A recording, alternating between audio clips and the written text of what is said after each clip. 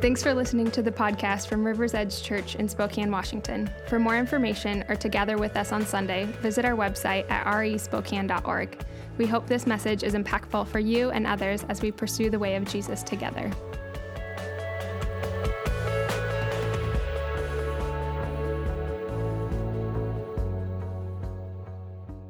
We have a dear friend here from South Africa who will be teaching this morning, and his name is Cam. And I said, Cam, how should I introduce you? And he said, well, just tell them I'm a random guy from South Africa. And we thought about it a little bit. We're like, oh, that's kind of true. Matt Karsh and I met him in South Africa about 1.5 years ago, but he's more than a random guy. He's our friend, our dear friend from South Africa. So please give a warm River's Edge welcome to Cam, our friend from South Africa. Thanks, Matt. Appreciate it. Alrighty. Yeah. I actually told him to tell you guys that I'm actually the leader of churches of millions and millions of people, just to make me. Yeah. But it's good. I prefer that one. Yeah. Let me just pray and we can start. Lord Jesus, we're just so grateful for you this morning, and we just ask that you would be here by your presence, by your Spirit, Lord. Come and meet every heart wherever we're at, Lord. We just ask you, Lord, that you would be in this place. We know you love us, Lord. We look to you this morning, Lord. I ask, would you come and speak to us in your wonderful name. Amen. All right, so yes, my name is Cameron, and River's Edge is a part of Regions Beyond, which is a family of churches, which is based all over the world. So there are hundreds of churches all over the world now, and that God's really began to form over the last, I think it's about 6 or 7 years that God has really started that family. And that's really why Lorene and I, Lorene, my wife, she was here, I don't see her anymore. Oh, they've gone into the nursing room, but I'm married to Lorene, and we have a daughter, Leah, who's just over 2.5 years old, and then a son who's 4 months old, and he's actually half American, half South African, because he was born in Missoula, Montana, where we're staying. So that kind of blows my mind. But I grew up in South Africa. We lived in the kind of central part of South Africa on the border of a nation called Lesotho. And Lesotho was one of the poorest nations in the world at the time when we moved there. And we own a farm that's on the border. So literally, like at the bottom of our land is a river. It's called the Caledon River. And if you cross it, you'll be in another nation, which is Lesotho. But we're from South Africa. And in that place, my parents felt called to start a church among a people group called the Basotho. And God did amazing things in those times. And I had a privilege of kind of growing up in that space and that place and seeing what God did. And Lorene and I, when we first started meeting together, but it became very clear in our hearts that we had a calling to the nations, that God was going to take us as a couple out of South Africa for a season or a time. And we never in our wildest dreams would have imagined that would be the USA. That really came as a surprise. But God really had an amazing plan in that. And we moved to Missoula in Montana, to church there. I specifically help with the young people, with the youth work there, and just anywhere else I can help with the church.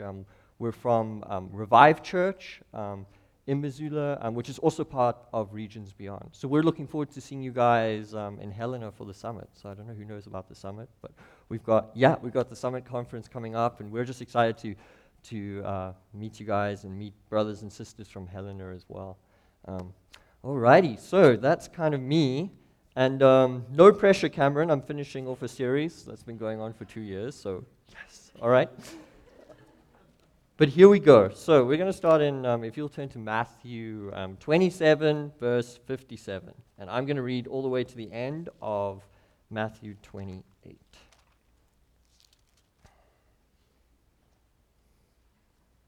All right, so Matthew 27, verse 57. All right. When it was evening, there came a rich man from Arimathea named Joseph, who also was a disciple of Jesus. He went to Pilate and asked for the body of Jesus. Then Pilate ordered it to be given to him. And Joseph took the body and wrapped it in a clean linen shroud and laid it in his own tomb, which he had cut in the rock. And he rolled a great stone to the entrance of the tomb and went away. Mary Magdalene and the other Mary were there. The chief priests and the Pharisees gathered before Pilate and said, "Sir, we remember how that impostor said while he was still alive, 'After 3 days I will rise.'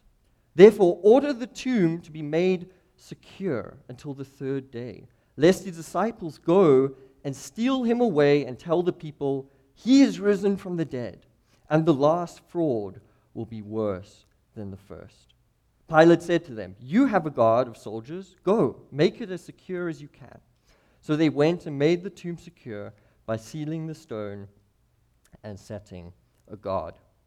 Now after the Sabbath, toward the dawn of the 1st day of the week, Mary Magdalene and the other Mary went to see the tomb. And behold, there was a great earthquake, for an angel of the Lord descended from heaven and came and rolled back the stone and sat on it. His appearance was like lightning, and his clothing white as snow. And for fear of him, the guards trembled and became like dead men. But the angel said to the woman, "Do not be afraid, for I know that you seek Jesus who was crucified. He is not here, for he has risen, as he said. Come, see the place where he lay. Then go quickly and tell his disciples that he has risen from the dead. And behold, he is going before you to Galilee. There you will see him. See, I have told you." So they departed quickly from the tomb with fear and said, "Greetings." And they came up and took hold of his feet and worshipped him. Then Jesus said to them, "Do not be afraid. Go and tell my brothers to go to Galilee, and there they will see me." While they were going, behold, some of the guard went into the city and told the chief priests all that had taken place. And when they had assembled with the elders and taken counsel, they gave a sufficient sum of money to the soldiers and said, "Tell people his disciples came by night and stole him away while we were asleep. And if this comes to the governor's ears, we will satisfy him and keep you out of trouble." So they took the money and did as they were directed. And this story has been spread among the Jews to this day. Now the 11 disciples went to Galilee, to the mountain to which Jesus had directed them. And when they saw him, they worshipped him, but some doubted. And Jesus came and said to them, "All authority in heaven and on earth has been given to me.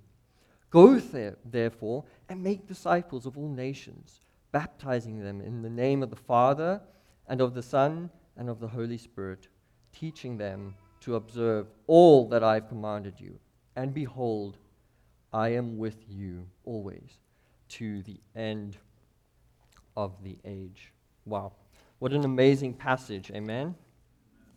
Yeah, as I kind of looked, Matt asked me to speak on this, I kind of looked and I thought, wow, there's so much in this scripture. And really kind of just looking through it, I really felt God impress certain things in my heart, which I hope I'm going to be able to bring across to you guys today. But really what I'd love and my prayer would be for you today as you listen to me is that you are touched by Jesus. That he comes by power and by his love and by his kindness and his meekness, and he meets you exactly where you are at. Because the fact is, we're all in different places. Some of us are in, we would call, in good places, and some of us are in bad places. Some of us feel the full joy of life and we're kind of marching on and everything's going, but some of us feel the weight. We feel the loneliness, and we feel the troubles. Some of us see the troubles. We see the world as it is, and we say, how can there be hope? How can God make right this mess? But this is an amazing thing, brothers and sisters. Jesus is alive. He is alive. And he wants to meet with you today. In fact, he wants to meet with you every day. He wants to come and touch your heart. He wants to come and reveal himself to you. And it's as we open our hearts to him and we realize who he is, our lives will be changed. we'll be lifted out of the ash heap and called into much greater things and called into love. We were living on a farm, as I told you, and asked to come and work with the church in America. And the first time they asked us, we actually said no because my wife was pregnant and I'd literally just committed to another year with my dad to look after his farm, which is what I was doing. And I was like, oh man, what a great opportunity, I missed it. But it was right that we stayed. And a year later, exactly, they invited us out again. And we really prayed into it, and we realized, okay, God is in this. So we started the visa process. For us South Africans, it's really hard to kind of get anywhere in the world with the passport we have. But Shane, the church were amazing. They stuck with us, and it took 11 months for our visa to come through. It was like such a long process.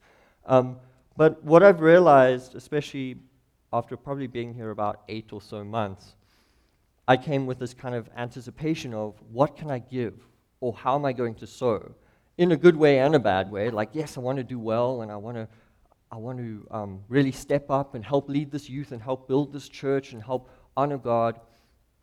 But at the same time, it was also the thoughts like, will I be able to do this? Can I actually do this? Will God come through for me? Am I able to build this thing the way I want to build it? And what God's kind of shown me the last couple weeks and months is that He hasn't brought me to America so much to accomplish something or build something, but He's brought me here to learn. He's brought me here to teach me things, to show me things about His very self, about who He is. And I think as we get involved in ministry, or you're involved in a church, we can often get so hung up on what are we accomplishing, or what are we building, or how are we building it. But we have to realize that Jesus is always about calling us to Himself. He's always about relationship. He's always about, come to me and I will give you rest. Come to me and I'll give you everything you need. And He makes that call to you today. He calls us to relationship. And we're called to follow after Him. We're called to give our lives to Him, to follow, to entrust everything we have to Him as the living Christ.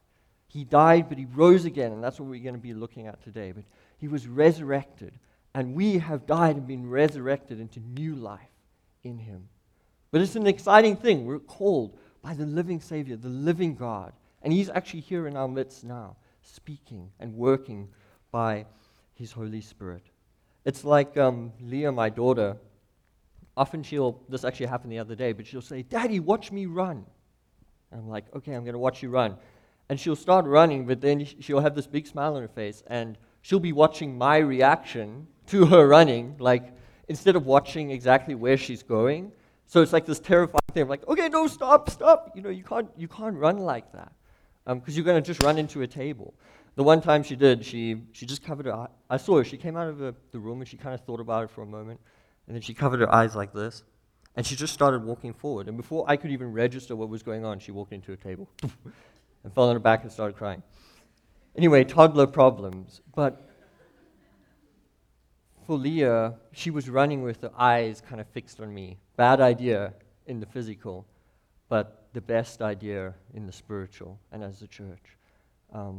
We have to set our eyes on Him, the only one who can save, the only one who can redeem us. And reading this portion of Scripture, I'm struck by a couple of things, but I'm struck by the humility of Christ, and I'm also struck by the different people we see in this story. And that's what we're gonna just look into now for a moment. So, right. So let's look at verse 57. We hear about Joseph from Arimathea, and it says that he was a rich man. And in these times, when the Romans crucified someone, they would actually leave the bodies for vultures and dogs. Generally, they weren't buried. And especially in the case of treason, they were hardly ever buried. you actually needed a very kind of high up advocate to get the body off the cross to actually go bury it. And here we see Joseph come, a rich man, and he goes to Pilate and he asks for Jesus' body. And he was obviously a prominent man, and it says he was a rich man, but he risked a great deal coming to Jesus and asking for his body. Asking Pilate, hey, can I please have his body? And not only that, he didn't only put himself at great risk by naming himself with the disciples of Jesus at the time, but he also gave up his tomb, his family tomb, which is a real prize and honorable thing to do. So he honored the Lord Jesus by placing him in his tomb. And it says also that he gave him a linen shroud, and placed it around his body, wrapped it around his body. In every way, this man honored the Lord Jesus. He gave of himself. He risked a lot to give himself, his Lord, a beautiful burial. And it's a beautiful thing. I think in the Word there's a lot of danger spoken against the rich. If you read, I think specifically Luke, the Gospel of Luke, it speaks a lot about the dangers of being rich. But here we see a man who lives out that being rich, but lives out the beauty of surrendering that over to Christ and giving himself to that. So let that be an encouragement to some of us today, that we can lay what we have down and use it for his glory. Secondly, if we move on, we meet a second group, the chief priests and the Pharisees, and they ensured that Jesus was killed and that he was hung on the cross. And these were the guys who were telling everyone what they should do and how they should be. What does it mean to be holy? What does it mean to follow after God? What does it mean to keep the Sabbath? But here we see in the Word them scheming and planning to make sure that Jesus doesn't rise back from the dead, that his body isn't stolen. And they themselves break the Sabbath and don't obey it, because they're asking people to work and they're planning, and this is on the Sabbath, and they're getting guards to be at the tomb and to watch it. And their hearts are far. They're missing the point. Even though they're called to share the law of God with his people, they're missing the point. Their hearts are religious, and they've missed what Jesus was all about. They've missed what he was calling them to. And it's that religious heart, it's that idea that somehow we've got to make it happen. Somehow we've got to be better. Somehow we've got to pick ourselves up and make ourselves shine, that we miss so much of who Jesus is and what he offers to us. And my prayer today is that many of us will be released from a religious heart and a religious mindset. And maybe many of you are like, whoa, that's not me, all right? I'm not there. Well, I can tell you, for me, just based off my personality, if there's a spectrum, okay, to kind of following rules and then kind of not following rules, you can kind of place this for yourselves in your own mind. But I would lean more towards the kind of rule following and kind of doing good and kind of like being good enough and being here. I'd kind of be over here, and I think that's from being the firstborn. I don't know, any firstborns here? I know Mr. Decent's firstborn, all right? You guys know, all right? We've had to deal with younger siblings, but we've got this ingrained in us that we're the leader. We've got to make it right. We've got to lead the way and be the example. And I think often we're robbed of so much because we forget about who Jesus is. He doesn't call you to add up. He doesn't call you to check boxes. No, he died and he rose again so that you could live a new life and you could live in relationship with him. All right, let's move on. I'm going to go kind of quick through just these groups. The third kind of group, and this just really touched my heart, and I think we just see the humility of our Savior. If you see in chapter 28, 1 to 10, I'm just going to read it again. Now after the Sabbath, toward the dawn of the first day of the week, Mary Magdalene and the other Mary went to see the tomb. And behold, there was a great earthquake, for an angel of the Lord descended from heaven and came and rolled back the stone and sat on it. And his appearance was like lightning, and his clothing white as snow. And for fear of him, the guards trembled and became like dead men. But the angel said to the woman, "Do not be afraid, for I know that you seek Jesus who was crucified. He is not here." Hallelujah. "For he has risen, as he said. Come see the place where he lay. Then go quickly and tell these disciples that he has risen from the dead." All right, I'll stop there and carry on in a moment. In these times specifically, in Jewish and Roman law, unfortunately, the way the world was set up, a woman's testimony didn't count for much at all. Women couldn't really bring a testimony about much, and if they did, it was really hard for them to be heard in the society of that day. And I've read a couple of books about God's heart towards women in those times, in those days, and it was so countercultural.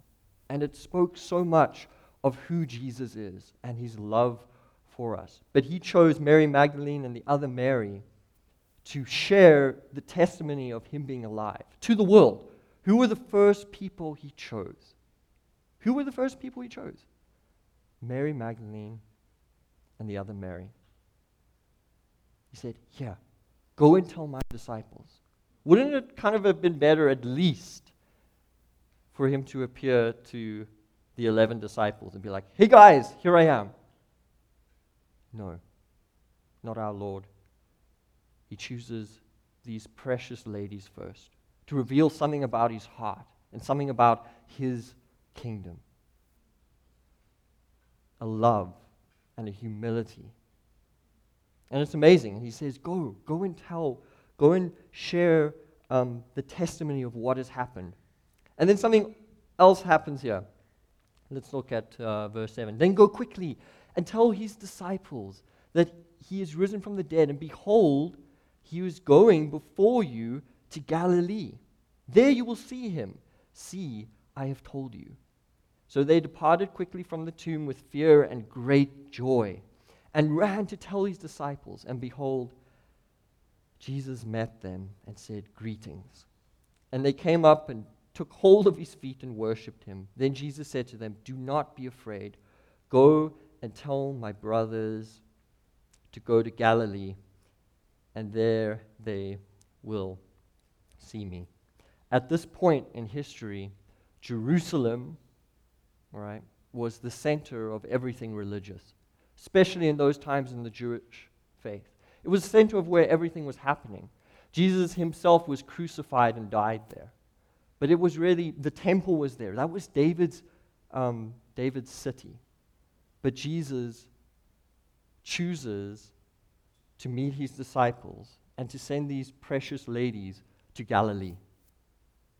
And Galilee was often called by the Jews the non-Jew city, because there were many that came from Galilee who were Gentiles that became Jewish, but they were still looked down upon. They were frowned upon. It wasn't the epicenter. It wasn't a place that Jews really wanted to be or would want to go or associate for religious causes. But here we see Jesus revealing himself alive to firstly these ladies, and then sending them with the disciples to Galilee. And it was in Galilee where he was so well received. And we'll see in Matthew 4:15, check this out. This actually speaks of Galilee. It says, "The land of Zebulun and the land of Naphtali, the way of the sea, beyond the Jordan, Galilee of the Gentiles. The people dwelling in darkness have seen a great light. And for those dwelling in the region and shadow of death, on them a light has dawned." This was a place of darkness. This was a place not recognized. This was a place that people didn't kind of automatically go to or automatically assume to be great. But Jesus said, "No, this is where I'm going to reveal myself." And we see the humility in the heart of our Lord. He goes into the dark places. He goes into the abandoned places. He comes to the broken lives and he restores. He comes to the proud and humble hearts and he breaks them up and he turns them into flesh and he calls them to himself. For me, this really touches a heart, kind of a chord, because where I grew up in Clarence was really the middle of nowhere. We moved from Cape Town in South Africa, which is kind of an affluent city in South Africa, and we traveled about 700 miles north to Clarence, which was basically a small farming community with nothing going on there. And God very quickly began to speak to the leaders of the church and my parents about God doing an amazing work, that what would happen there would flow out into the nations. And God took this group of people, poor, and he planted this amazing, amazing church where people would walk into the church and it's almost like they would say, there's a grace here. There's a presence here that I haven't felt before. It was like there were open heavens, because God loves those things that are not. He loves those things that the world would say, this is nothing. What good can come out of here? What good can come out of here? What good can come out of Cameron? What good can come out of Matt? What good can come out of? He sees by his power and his love. He sees us. He calls us and he uses us. He causes us to be fruitful for his name. And that's what he did with Galilee. And he shows his heart to us. One of my favorite kind of missionaries is Hudson Taylor. Do you guys know Hudson Taylor? Anyone?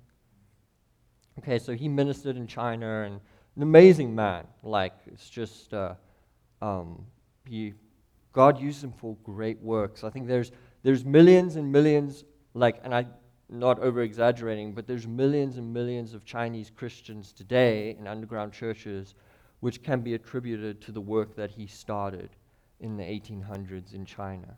But what he was called to minister there, it was a real tough road.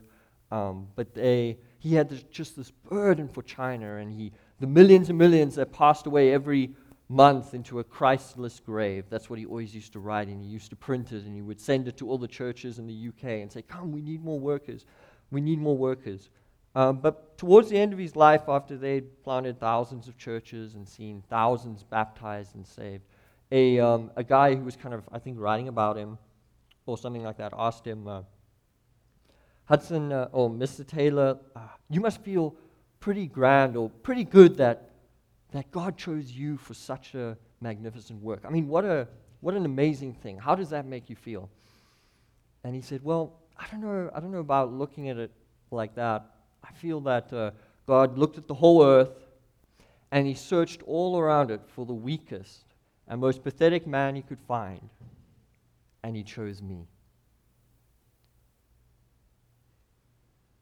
And that's what God does. So if you're feeling low, or you're feeling broken this morning, or you're feeling out, know that the Lord is close to you, that he's calling to you. Not to just accomplish a great work or be this or be that, but to join him in relationship, to sit with him. And we see here as he's risen that he could have gone up into Jerusalem and stood on top of the temple and done this amazing parade. Remember him going into Jerusalem before he was crucified? On a donkey.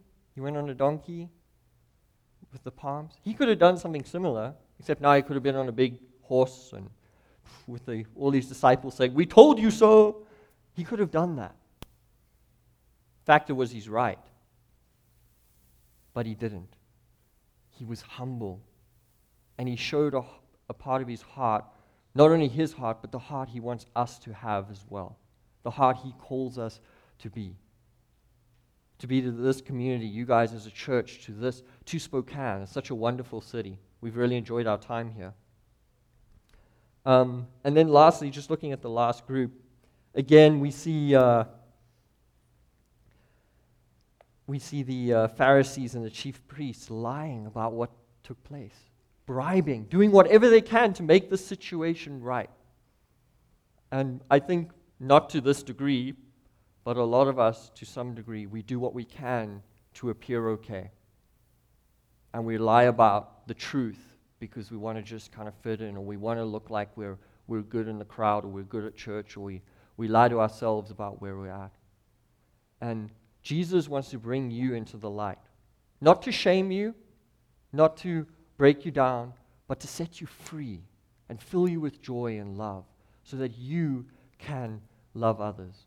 The greatest commandment in the Bible, we actually sang it just now. Love the Lord God with all your heart, mind, and soul. And as we come into the light, He releases us to do that. So we don't have to lie, we don't have to cover up. No, we can confess, and we can, whatever it is. I mean, it could be a big thing or a small thing. Maybe just not being honest with where you're at, but just coming towards Jesus. And I've had to do that a couple times in my life, where I'm like, Lord, I just don't have it. This is where I'm at. And He always meets you in that place. So I just want to encourage you, if you're in bondage, or if you're in a place where you feel like you're feeling like you're having to cover up, the Lord wants to set you free. He wants to bring the light and the life and the joy into your heart, so that we don't have to be covering stuff up. I think it's so sad. These guys they just make me sad. Paying people left, right, and center just to make sure they can cover up the truth. Meanwhile, they're the ones meaning they're meant to be bringing the truth.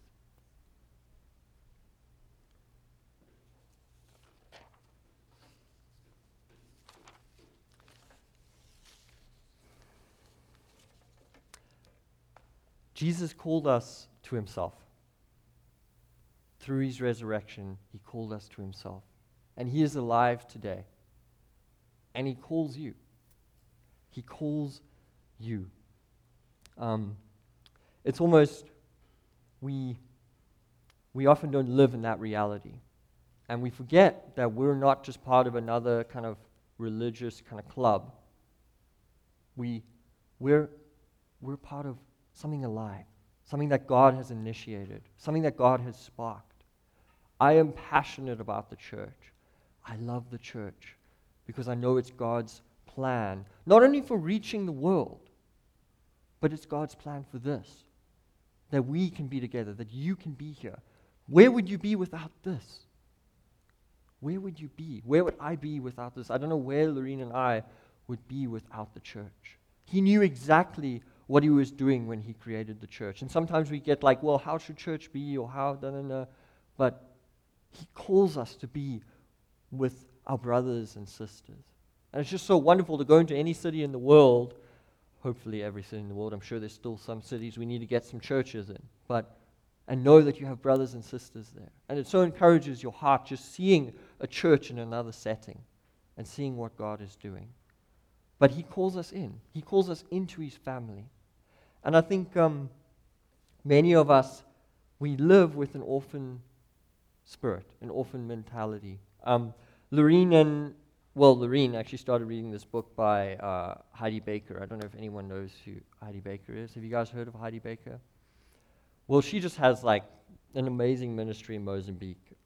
They're basically seeing a revival in Mozambique. They're seeing millions saved. Currently, that's going on. They're planting thousands of churches every year. But it's incredible what they're doing. Actually, they have a story. It happened in South Africa. They were having a conference, and the conference had kind of just ended. They were kind of locking up the compound for the night. And it was about 4 p.m., and one of the pastors there, Pastor Francis, he went out to lock the gate, and also there was kind of this group of guys who were just being silly, and they were kind of like a bit of a mob, and they were causing trouble and stuff. So he went out to go and confront them and lock the gate, and they beat him up so bad that he died. That he just died. And everyone at the conference kind of ran out, and they got his body, and he was dead. He was just dead. So they made phone calls, and they called the police, and they said, could you come out? And they said, no, we don't go out to that neighborhood at this time of night. 4 p.m. in the afternoon. We don't go there past this time. So they called the ambulance and they said, no, sorry, we don't go to that neighborhood at this time of night. They didn't have a car available at this place. So they began to pray. And they prayed for Pastor Francis for hours. The whole conference kind of stopped, and everyone, they were going to eat, they didn't, and they just prayed and they prayed and they prayed. And at 12 a.m. that night, boom, he was alive. He rose from the dead. He was alive. And his face was so mushed up, his eye was swollen, and his whole body was broken. And the first thing that he said that came out of his mouth was, forgive them. Forgive them. So eventually, they got a car, and they managed to push start it and get him to the hospital. And when they finally got him to the hospital, this was like early morning, like now, well, no, it was like late morning. It must have been like 6 a.m. the next day. They got him there, and they couldn't believe he was alive, and they were kind of looking at him and checking over his body and stuff. And the police came and said, all right, we've caught one of the guys who beat you up. What do you want us to do with him? And he couldn't really communicate and stuff, so they went to the conference, back to the group of believers there, Heidi Baker and the crew there, and they said, well, we heard what Pastor Francis said, so let him go. Let him go. And they said, no, we want him in jail for at least 18 months for what he's done. You have to press charges. And they said, they prayed about it, they came back and they said, no, we feel that God wants us to forgive him. They'd literally just killed his friend in the midst of them. But they said, no, he was an 18-year-old boy. Let him go. He was the only one of the gang who was actually caught. Anyway, so they let him go. And of course, this boy was shattered. He couldn't believe it. He couldn't believe his luck. He couldn't believe what had happened. Someone chatted with him, and he got wonderfully saved. Wonderfully saved. And now he's one of the leaders in the church there, and he's ministering to those in the gangs. But it's because of what Jesus did, folks, that we can do these things. Where I come from in Clarence, there was actually a lady risen from the dead as well. She went to an old, we had a thing called Silver Hope. All these old ladies would go and they'd meet and they would have food and stuff. And one of the ladies went out and just fell over and she was gone. And a group of ladies just, for whatever reason, I guess, decided now is not your time. And they started praying for her and she was clinically dead and she woke up. And they all got such a fright, they kind of like backed off and ran away. After praying, they didn't believe that it could actually happen, but it did. But we have so much because of what Jesus has done, because of his resurrection, because of his resurrection power in us. And if we just go to 1 Corinthians 15 quick, it says this. Let me just find a quick. Verse 14, 1 Corinthians 15, verse 14. And if Christ has not been raised, then our preaching is in vain, and your faith is in vain. We are found to be misrepresenting God, because we testified about God that he raised Christ, whom he did not raise, if it is true that the dead are not raised. For if the dead are not raised, not even Christ has been raised. And if Christ has not been raised, your faith is futile, and you are still in your sins. Then those also who have fallen asleep in Christ have perished. If in Christ we have hope in this life only, we are of all people most to be pitied. But in fact, Christ has been raised from the dead, the first fruits of those who have fallen asleep. For as by a man came death, by a man has come also the resurrection of the dead. And it's through his resurrection that we have life, that we have power, that all authority has been given to us. And we're going to look at that now, and I'm going to close off in a moment. But it's amazing when we hear these stories. You hear the story of Pastor Francis, and maybe you've never seen anything like that. But God does work in miracles when we're expecting them, when we're praying for them. There was a word brought in the prayer meeting this morning about, hey, I'm expecting for healing. What would it look like if we really expected God to heal when we pray for healing? And I think it's such a wonderful thing, because as we pray for these things and we go after them, God will act among us to bring to bring in the lost, to bring in the broken, to bring in the shamed. But many of us, we live with an orphan spirit. And Lorene was reading this book, and she said to me, Cam, you have an orphan spirit. And I was like, yeah, I do. Because often I can pray for people and say, God loves you. God has a heart for you. God's going to heal you. God's going to prosper you. God's going to bring you through this time. But then when it comes to myself, I don't pray those prayers with the same faith or vigor. And I don't believe them in the same way. An orphan spirit, not realizing that I am now a child of God, that I've been welcomed into His household, that I am made new. And many of us, I think in the West, we live with that mentality of, we don't realize how much God loves us, how much He set us apart, what He means when He says, you are now my child. In Luke 15, verse 31, this is the tale of the prodigal son, and He said to him, Son, you are always with me, and all that is mine is yours. Just think about that for a moment. All that is mine is yours. And that's what the Lord says to you today. All that is mine is yours. All the love I have for my Son, the Lord Jesus, is yours. All the favor that I have for my Son, the Lord Jesus, is yours. It's like if God had a fridge in His house, if you were in God's house, which we are now, it's like had a fridge, and He says, hey, go for it. Everything in the fridge is yours, if you want a Coke or Coca-Cola or what do you like, go for it. Just open the fridge, whatever you see you can take. And who knows, when you're in someone's house, sometimes they'll say that, but you're like, I don't know if you really mean that, or, but then I don't know if you really mean it, but then you start getting hungry and you're like, oh, maybe they did mean it. Okay, they meant it, and you kind of open it and you check it out. This is great. But we live with that in the kingdom of God. We're not at home in His house, realizing that we can take things that He's given us, that are rightfully ours as children of God. And that is all made possible through what He did on the cross and His resurrection. And it's true, if the resurrection didn't happen, we of all people are to be most pitied. But it did happen. Jesus is alive, and He's called. That's why we're all here, because we've been called. We all have our own stories, but we've been called here to this place right now in this moment. So I want to speak to any orphan spirits and just heart where you're just not receiving it for yourself. Be freed today. Be loved today. Meet Him afresh today in His love for you. I'm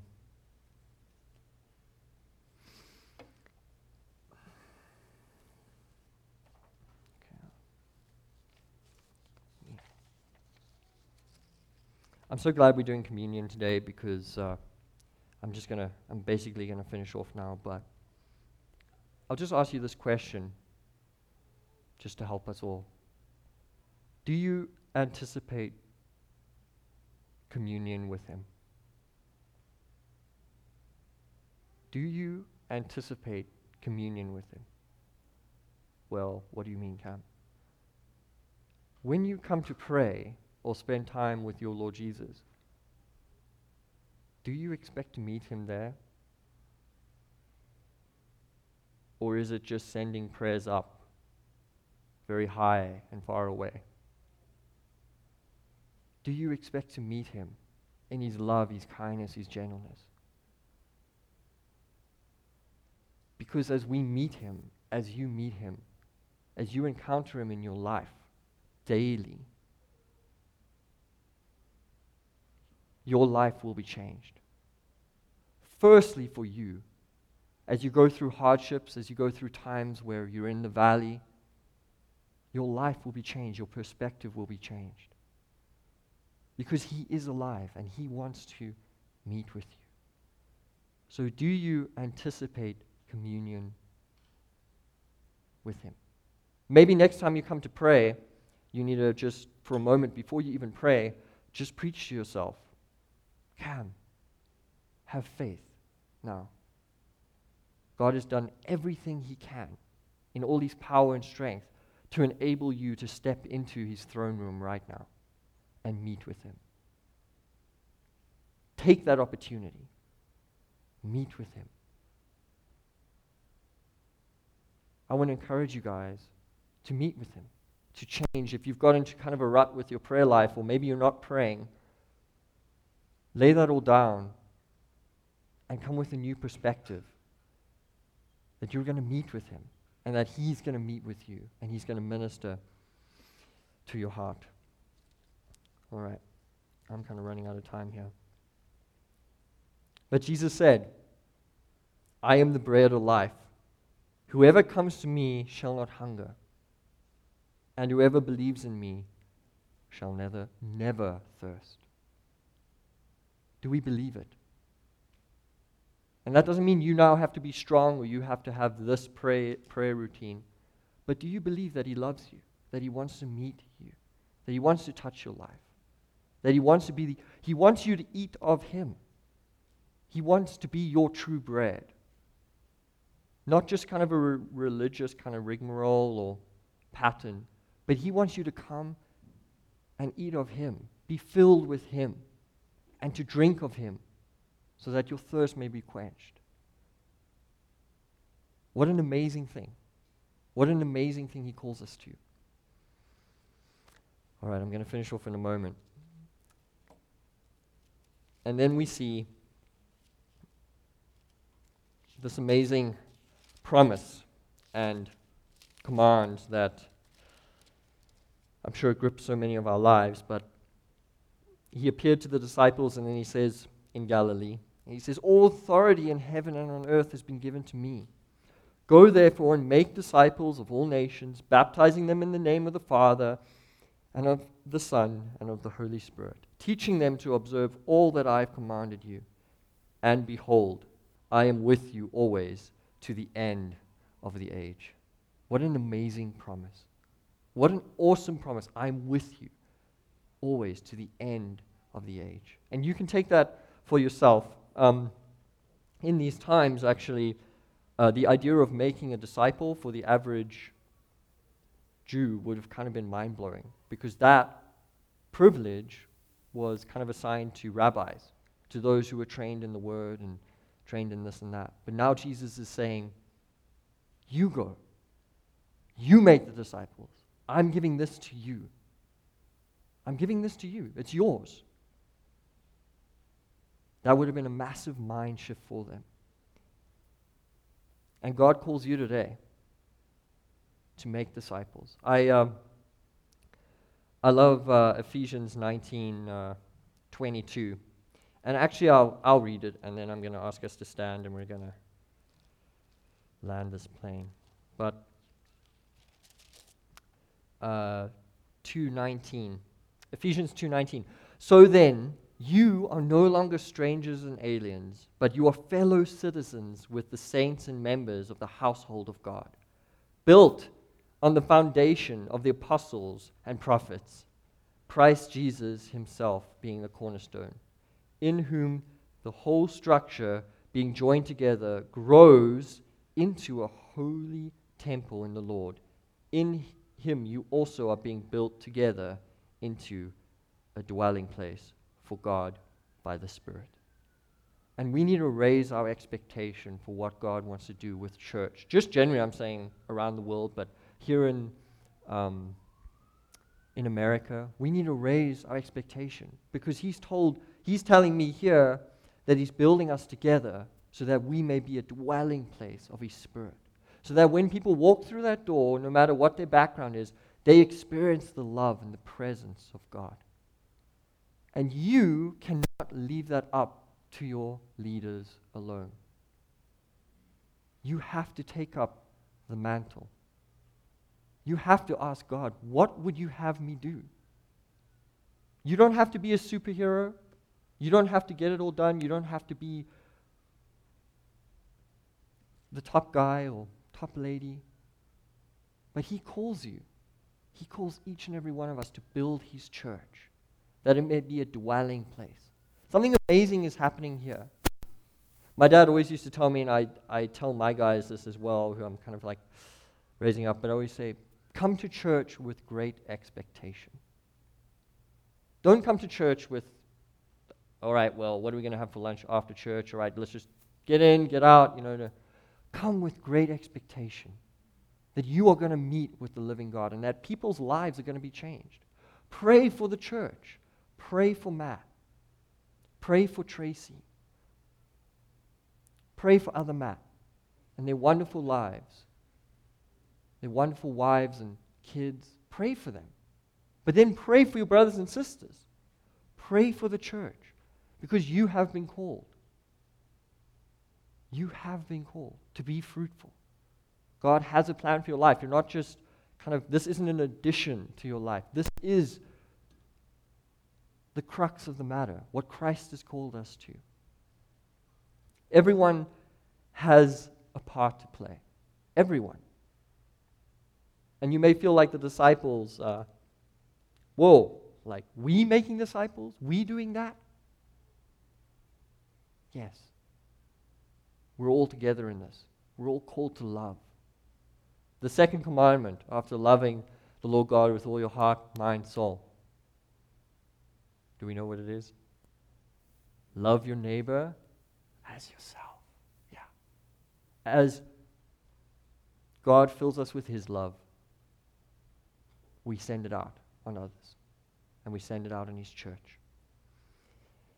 Alrighty, if we can all stand, I'm going to read one last verse that I felt God just give me for this moment. And Lena, can you come and play? Thank you. It's Romans 5, verse 5.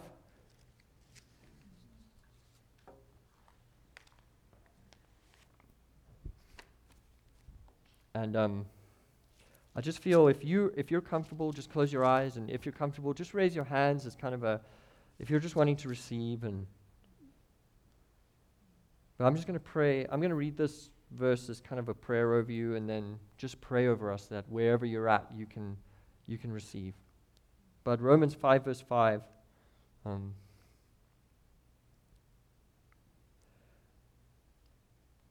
And hope does not put us to shame, because God's love has been poured into our hearts through the Holy Spirit who has been given to us.